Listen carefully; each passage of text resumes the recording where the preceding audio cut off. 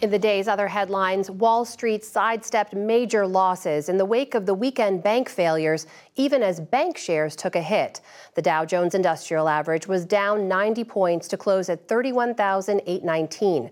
The Nasdaq rose 50 points. The S&P 500 slipped 6.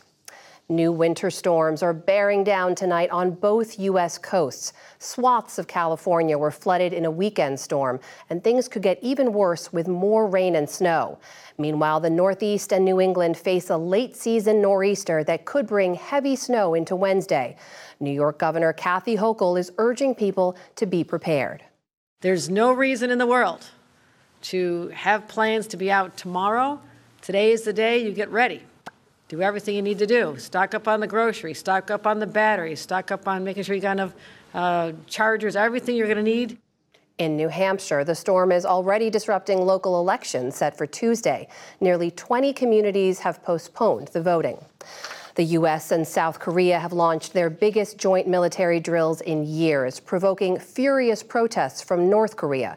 To make its point, the North said this image showed a cruise missile being test-fired from one of its submarines on Sunday. The U.S.-South Korean exercises include computer simulation and combined field trainings. They're expected to last 11 days.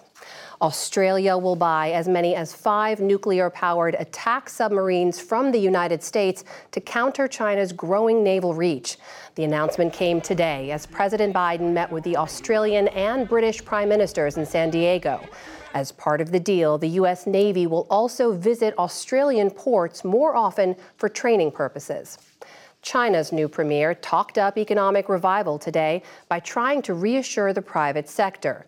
Li Qiang is a close ally of President Xi Jinping. He made his public debut after 3 years of strict pandemic measures that have clouded China's economic outlook. The environment for private business will get better and better, and their development room will get broader and broader. We will create a level playing field for all kinds of business entities and further support private enterprises in growing and thriving. China has set an annual growth target of 5%, its lowest in nearly 30 years. The country's economy grew just 3% last year. In Ukraine, Russian forces kept hammering today at the ruined eastern city of Bakhmut. Ukraine's overall commander reported the situation at Bakhmut is difficult, but said his troops are repelling all assaults. In Washington, the Institute for the Study of War said its assessment is that Russia's offensive has stalled. Iran now says more than 22,000 protesters arrested in recent months have been pardoned. Today's statement could not be confirmed, but it may provide the first details on the scope of the government's crackdown on dissent. Demonstrations swept Iran starting last September. They were sparked by the death of 22-year-old Mahsa Amini in police custody. And back in this country, an FBI survey finds hate crimes surged more than 11.5% in 2021 from the year before. Reported incidents topped 9,000. Nearly 2/3 involved racial, ethnic, and ancestral bias. The FBI says religion and sexual orientation accounted for the rest. Still to come, on the NewsHour, Congress wrangles over conflicting legislative priorities.